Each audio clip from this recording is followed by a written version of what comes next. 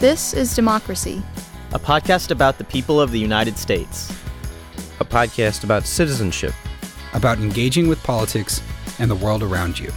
A podcast about educating yourself on today's important issues. And how to have a voice in what happens next. Welcome to our new episode of This is Democracy. This week, we're going to discuss an issue that is incredibly complex, ever-present, and one that always stirs controversy: the question of the U.S.-Mexico border. What is that border space? How should we think about it? How do we understand current controversies surrounding immigration, environmental and economic issues? And really, most general of all and most important of all, how should we understand the intersection between border spaces and democracy in the United States and in Mexico? We're fortunate to be joined today by a scholar and public intellectual who's writing some of the most important work on this topic, someone with deep background in this area, Professor Samuel Truitt from the University of New Mexico. Sam, welcome to our podcast. Thank you. Professor Truitt is an associate professor of history at the University of New Mexico. He's also the director of their Center for the Southwest. He's interested in the crossings, social, cultural, and environmental, that have connected the North American West and Mexico to the Americas and the world at large. So he thinks in a global framework. He's known for his work, as I mentioned before, on borderlands history. He also works actively in environmental history, the history of the North American West, transnational history, Native American and indigenous history, which we'll talk a little bit about as well, Mexican history, empires, borderlands. He covers it all. And he's the author of a book I highly recommend, Fugitive Landscapes. It's a great title, by the way, The Forgotten History of the U.S.-Mexico Borderlands. He's co-editor of another book, Continental Crossroads, Remapping U.S.-Mexico Borderlands History. Sam, you clearly have a lot of material to keep you busy these days, don't you? Absolutely, too much. Before we turn to our discussion with Sam, we have, of course, Zachary Suri's scene-setting poem. What is the title of your poem today, Zachary? The Forest Next to the Trees. Let's hear about the forest and the trees. A foot apart stood the forest from the trees. I walked along the path that night. The hives filled the bees, and I could see the carrots there, apart from all the peas. Between the forest and the trees, I walked along the path that night. The ground between was dirt and sand, the sky patchless, left and right, and the borderline cracked across the floor, a black and solid blight.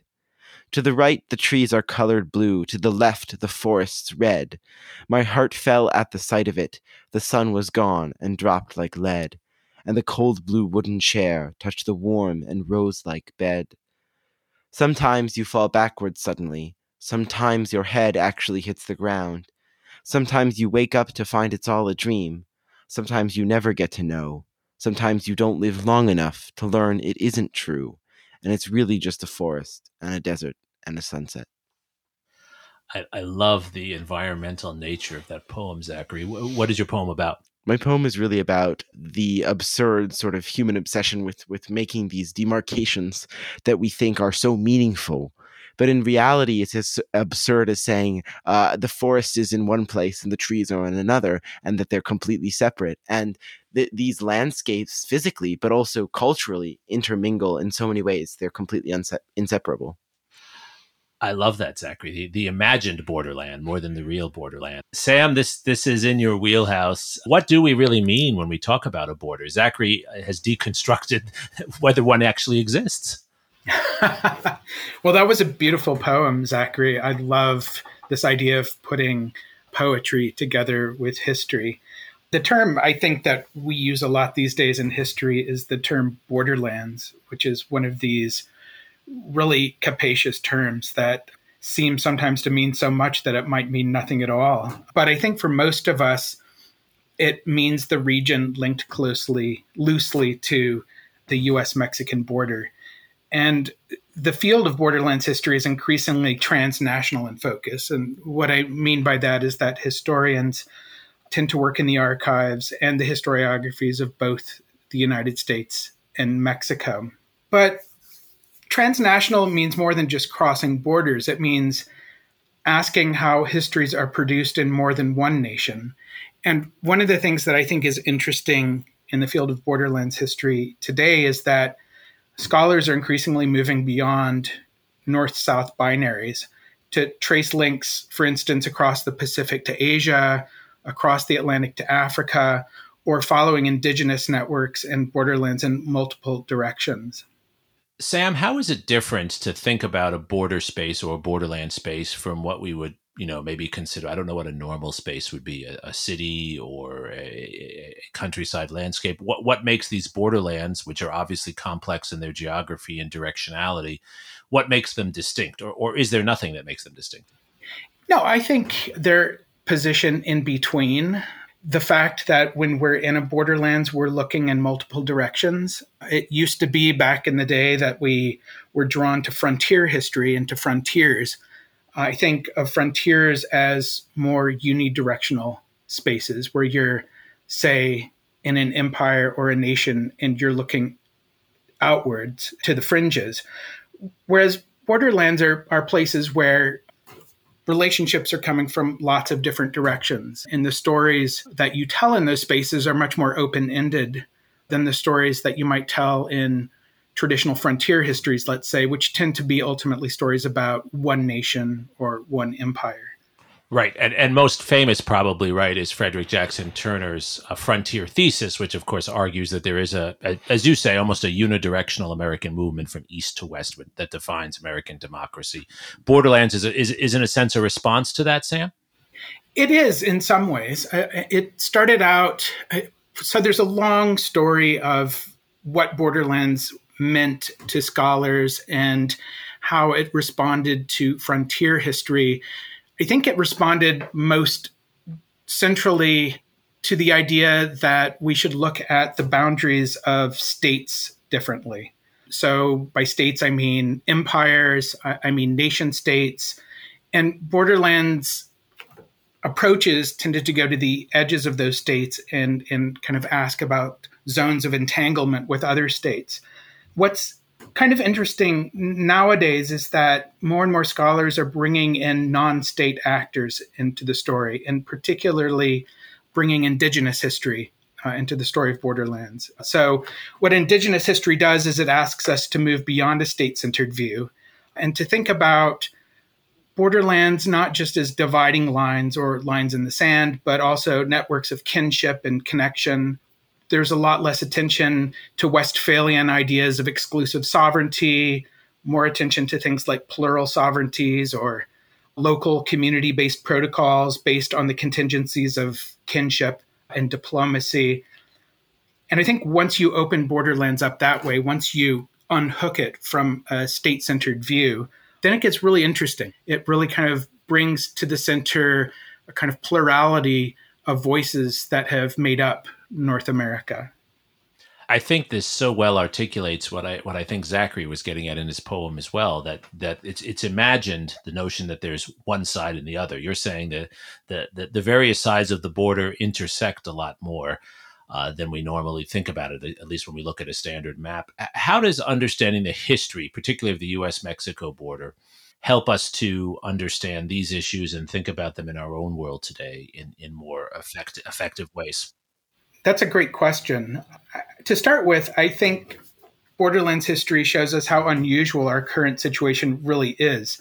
These days, more often than not, we see the border as a 2,000-mile barrier, but this is really a new way of thinking about this space. And what's actually interesting is that this year marks the bicentennial of the border, which Mexico inherited from New Spain in 1821. But it actually took at least a century for fences to even start going up. And when they did go up, they weren't meant for people. So in 1911, Texas cattle fever broke out in Mexico, and the U.S. started putting up barbed wire fences to keep it from spreading north to the United States. The Border Patrol comes in 1924 to police new immigrant quotas, but these quotas apply to places like Europe and Asia and not to Mexico. Anti-Mexican sentiment was high, but the U.S. depended on Mexican workers to pick crops. And so it's not really until the 1930s and then again in the 1950s that the U.S. begins to see the border as a place to exclude and deport Mexicans as a racialized class. So I think the answer to your question is borderlands history brings to the surface a lot of things that we've forgotten about North America. It's fascinating, Sam, that for such a long time, from the early 19th century to the early 20th century, even the mid 20th century, the border was open, as you say, and when it was fenced, that it was fenced for animals.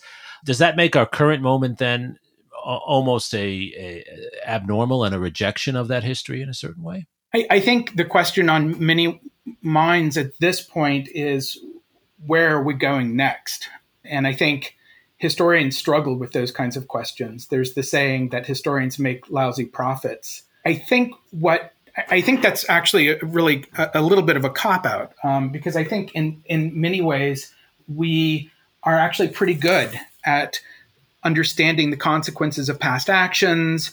And if we have been paying attention, we know that people are usually pretty bad at predicting the future. And we can actually say some things about habits of mind that distort those predictions. The one habit of mind that really kind of stands front and center when we think about the border today is something that historians call teleology, this idea that history has moved inexorably to the present. And in the case of North America, with empires ending, with frontiers closing, with the rise of nation states, with new technologies of incorporation, and a new international order based less on loyal subjects and more on citizenship. And it's really a seductive narrative. And I think that most Americans, when they think about it, assume that this is going to be the way things are moving into the future because of that, the strength of that teleology, the idea that the story has essentially kind of ended where it's supposed to end. But I think what history does is it expands the archive of analogies from the past to think imaginatively about how things might be in the future. And I think the first thing that we need to do as historians is break apart that teleology, not necessarily assume that where we are now is a sign of where we're going to go in the near future. How can it be, though, that the border in many ways has become more and more of at least a physical barrier in our minds and in reality, and at the same time, Americans and Mexicans are so much more connected culturally and linguistically in many ways than we have been in the past? Mm-hmm. Now, that's a really great question. You know, I think in some ways the story begins with the Mexican Revolution, which breaks out in Mexico in 1910. And that's really the moment where you start seeing patrols along the border.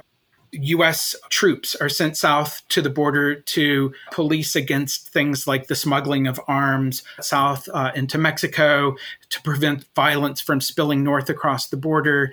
There's this traumatic event, at least how it's seen from the perspective of the Southwest, that begins to change things, that makes Mexico look a little scary in some ways. And then as you get through the 19-teens, you have things like Pancho Villa's raid. You have World War I breaking out and this fear that Germans are colluding with Mexicans. You've got the Zimmerman telegram in 1917, which raises this whole idea that possibly the Germans will help the Mexicans get their land back.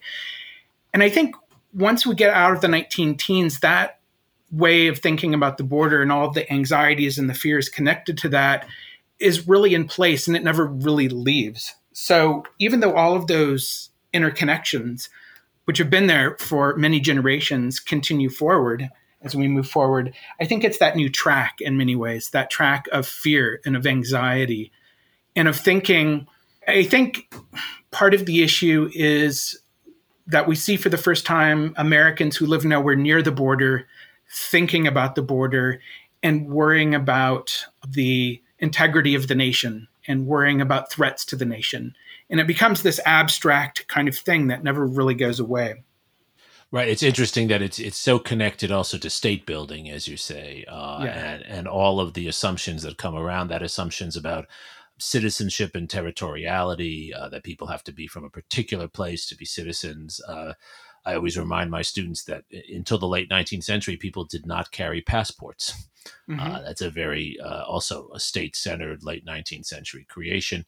Sam, I know you've also thought deeply about the earlier history of this border area, even before there's a United States. And in the spirit of expanding our archive and providing ourselves as we look to the future with a deeper understanding of alternatives from the past that might help us think about a different future. What should we know? This is a big question, obviously, but what should we know when we think about these issues today about the earlier history, pre-19th century history of the border? Right. That's a great question. I mean, I think the first thing that we should know is that the U.S.-Mexico border wasn't always where it is today. So when Mexico becomes an independent nation in 1821, it inherits a border that was established 2 years earlier in 1819 by something called the Adams-Onis Treaty between the United States and New Spain. And this border really kind of stays in place for about a generation after Mexico becomes an independent nation. It runs east from the Pacific along the 42nd parallel, which is the border between California and Oregon today. It runs to about what is today Wyoming, where it drops south to Colorado, east to Kansas, south to East Texas, east to Arkansas, and then south to the Gulf of Mexico near present-day Lake Charles, Louisiana. And because it ran mostly through land controlled by native peoples, it was also mostly a cartographic fiction. The way that most people knew the border was through ports of entry. And I think that's the second thing that's worth noting is that for generations, Americans didn't think about the border as a dividing line so much, but rather a series of border crossing nodes. And there's two roads that lead into Mexico in 1821 from the United States. One of those runs west from Louisiana on what was called the old San Antonio Road to Nacogdoches, Texas. And the other crossed west from Missouri on what was called the Santa Fe Trail to a border crossing in southeastern Colorado today at a place called Bent's Fort. And this is about 300 miles northeast of Santa Fe, which is where many of these folks were headed. And I think, so one of the things that is important to keep in mind is that the border between the United States and Mexico becomes something that people think about in the context of new trade relations. So the borders there is something to be crossed. And if you're not crossing it on one of these inland ports of entry, you're getting on a boat and you're crossing into Mexico and Galveston Bay or Monterey in California and so forth. And it's interesting what you said about passports, because in fact, if you're crossing one of these points in the 1830s, you have to have a number of documents with you. You have to show your goods. You have to have a manifest that shows what goods you're bringing with you, because all of that stuff is liable for duties.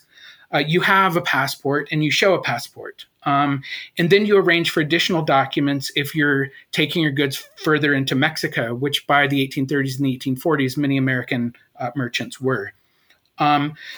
So in the early days, passports actually do matter quite a bit. It's these kind of pathways more than the border itself. And this actually continues after the war with Mexico when the border takes the shape that it does today. So after the war between the United States and Mexico in 1853, the United States completes the annexation of half of the territory of Mexico. It draws a new border, but the same logic is going to prevail. People will continue to experience this border largely through ports of entry. So it's less of a line in the sand and more of a network of border crossing nodes. And this has come up a few times. We often think about these issues as U.S.-Mexican issues, but of course there's a large indigenous community of different peoples all around the border.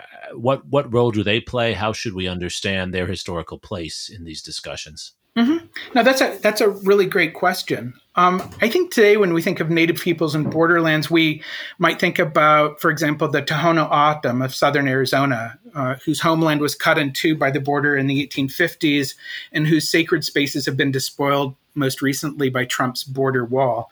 Or we might think of groups like the Yaqui Indians who come north from Mexico as workers and political refugees.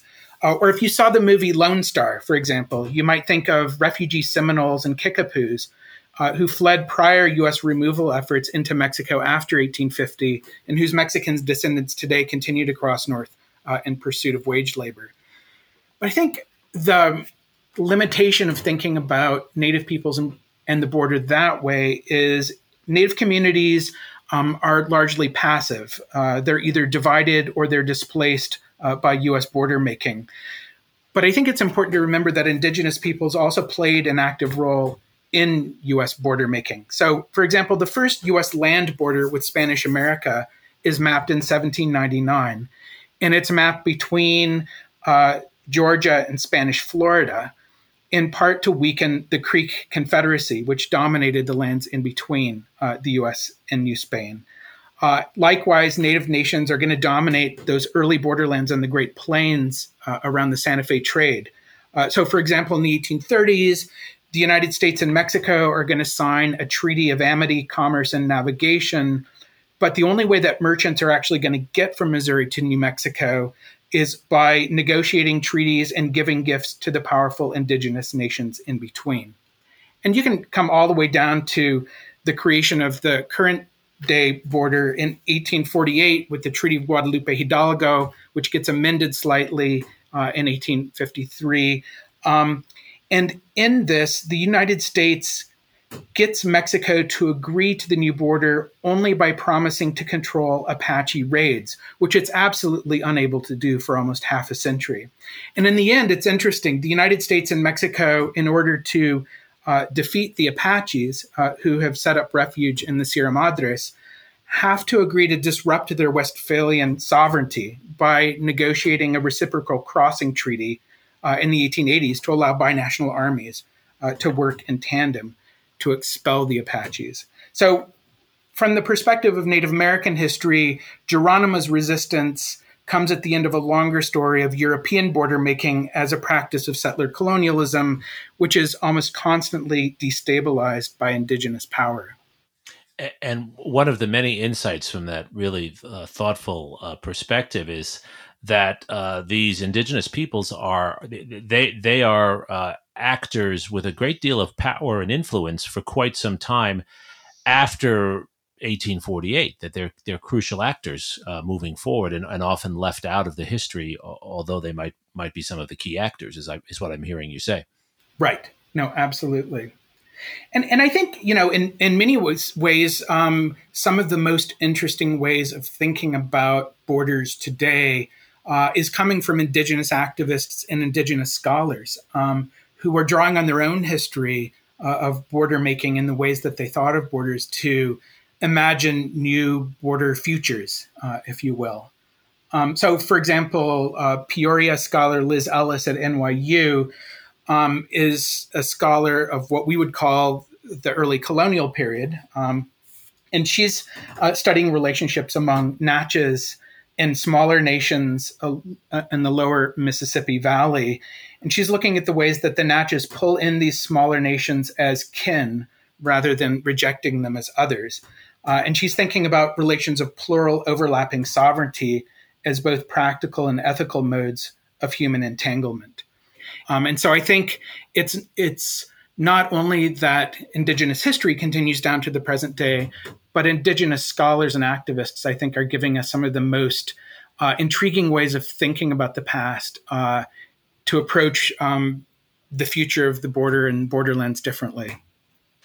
Well, and it seems to me, Sam, that in addition to the indigenous scholars, there's so many actors around these borders who continually defy what states expect of them to do, right? Whether they're refugees, whether they're people conducting business on both sides of the border. And one of the struggles, it seems to me, is to adjust our thinking to the reality of what is really going on around these border spaces. How would you advise our listeners who care about democracy and I think care about various communities around the borders?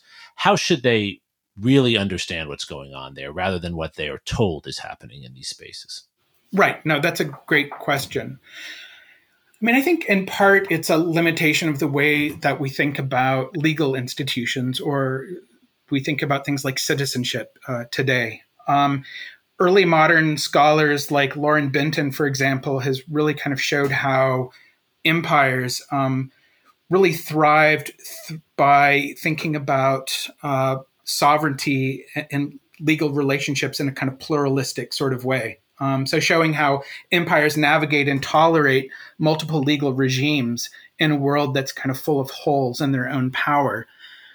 And then the story seems to go that nation states come along, they're able to territorialize and mark out space in new kinds of ways, and those holes in their power, in those older kind of imperial holes, begin to vanish.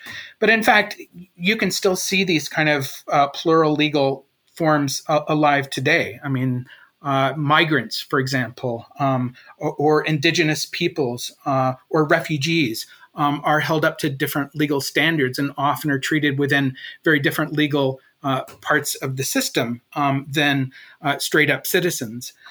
And yet I think what we've forgotten is, I think what most Americans have forgotten is just how legally plural our system still is. And I think what we need to do possibly is to kind of embrace the notion of legal pluralism and embrace how it disrupts binaries between core and periphery, between empire and borderlands, between success and failure, offering a different foundation between the poles of citizen rights on one hand and human rights on the other hand, to envision pragmatic and just futures in a border-crossing world. So I think that pluralism is one part of it.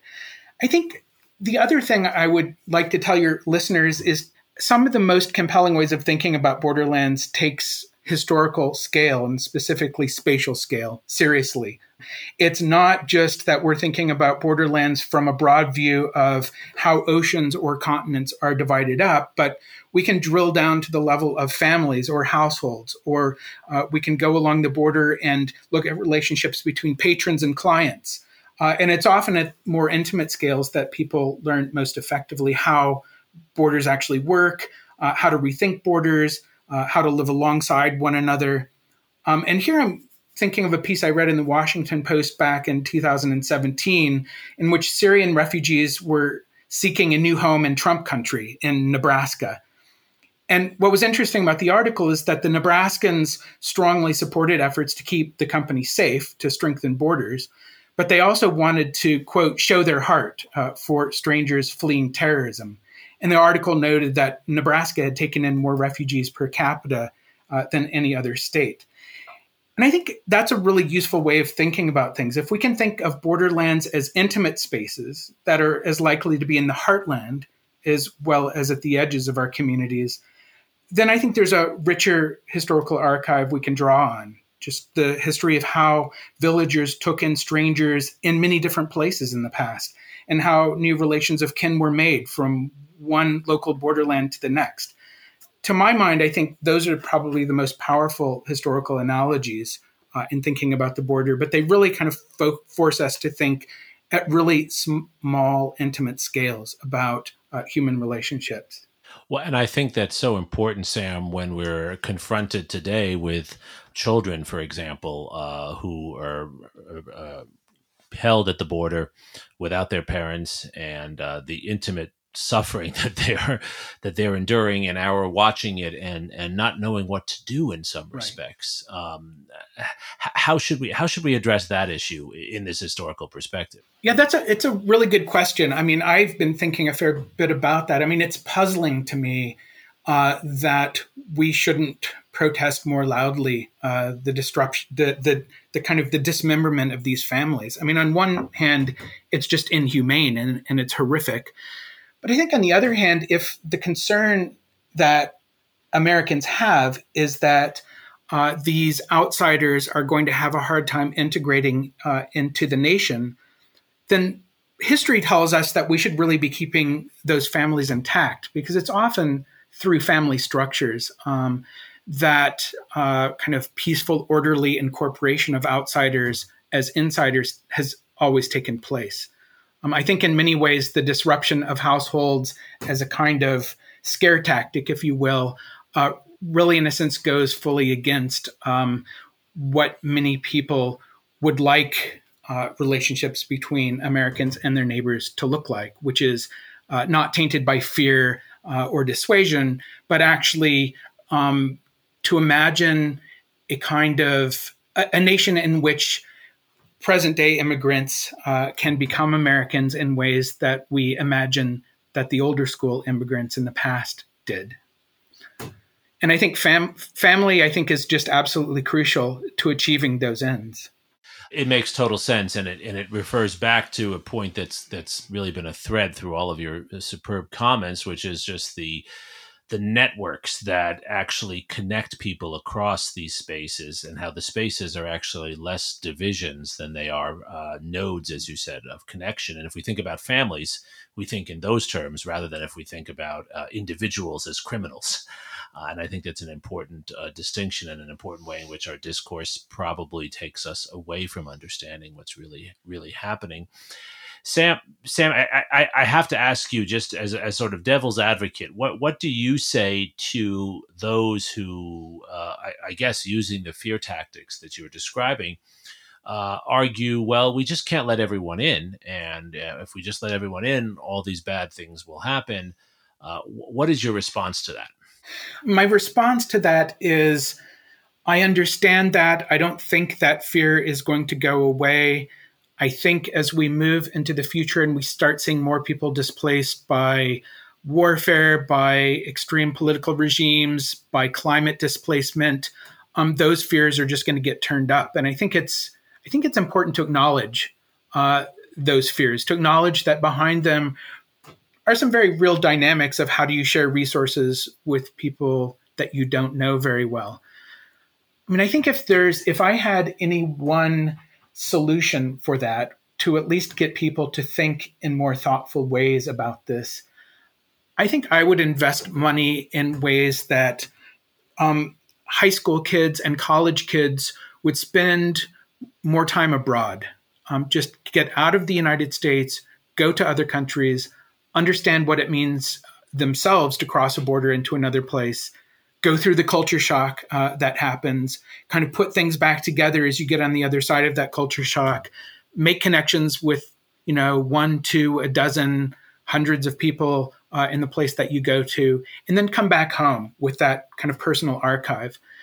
I think in many ways that is the sort of thing that's going to temper those kinds of very realistic fears, to give people kind of tangible ways of imagining how, if strangers come into their own communities, they might be able to incorporate them in a kind of humane and sustainable way.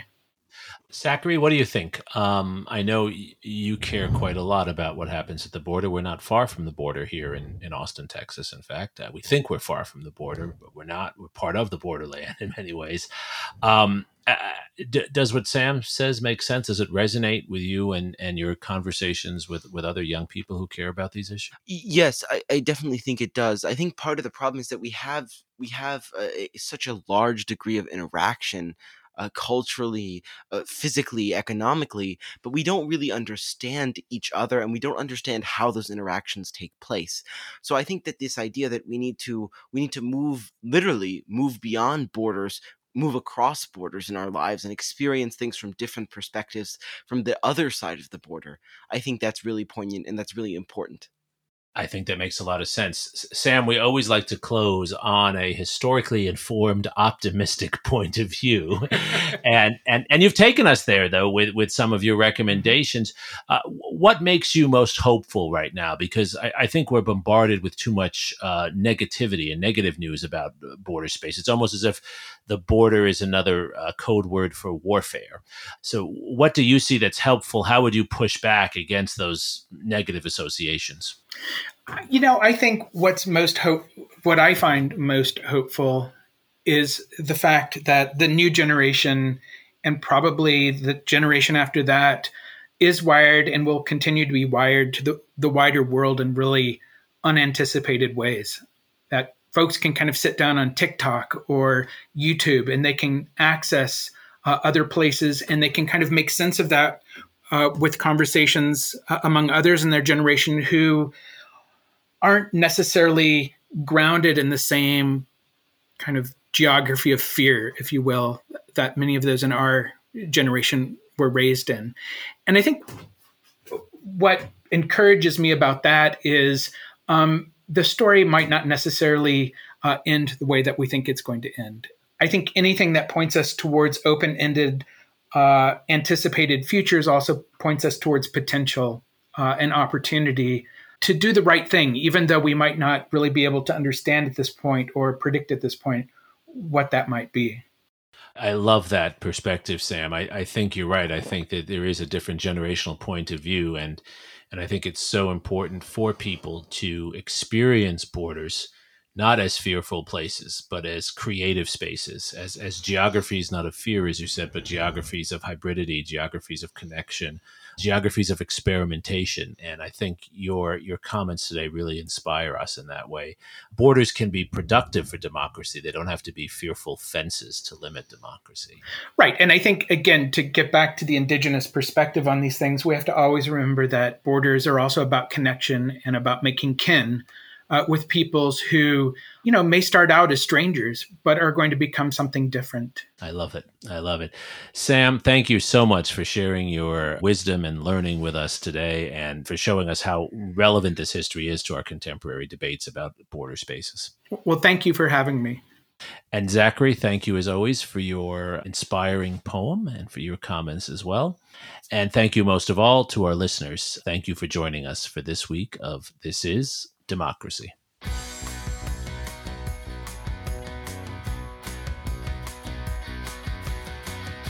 This podcast is produced by the Liberal Arts ITS Development Studio and the College of Liberal Arts at the University of Texas at Austin. The music in this episode was written and recorded by Harris Codini. Stay tuned for a new episode every week. You can find This Is Democracy on Apple Podcasts, Spotify, and Stitcher.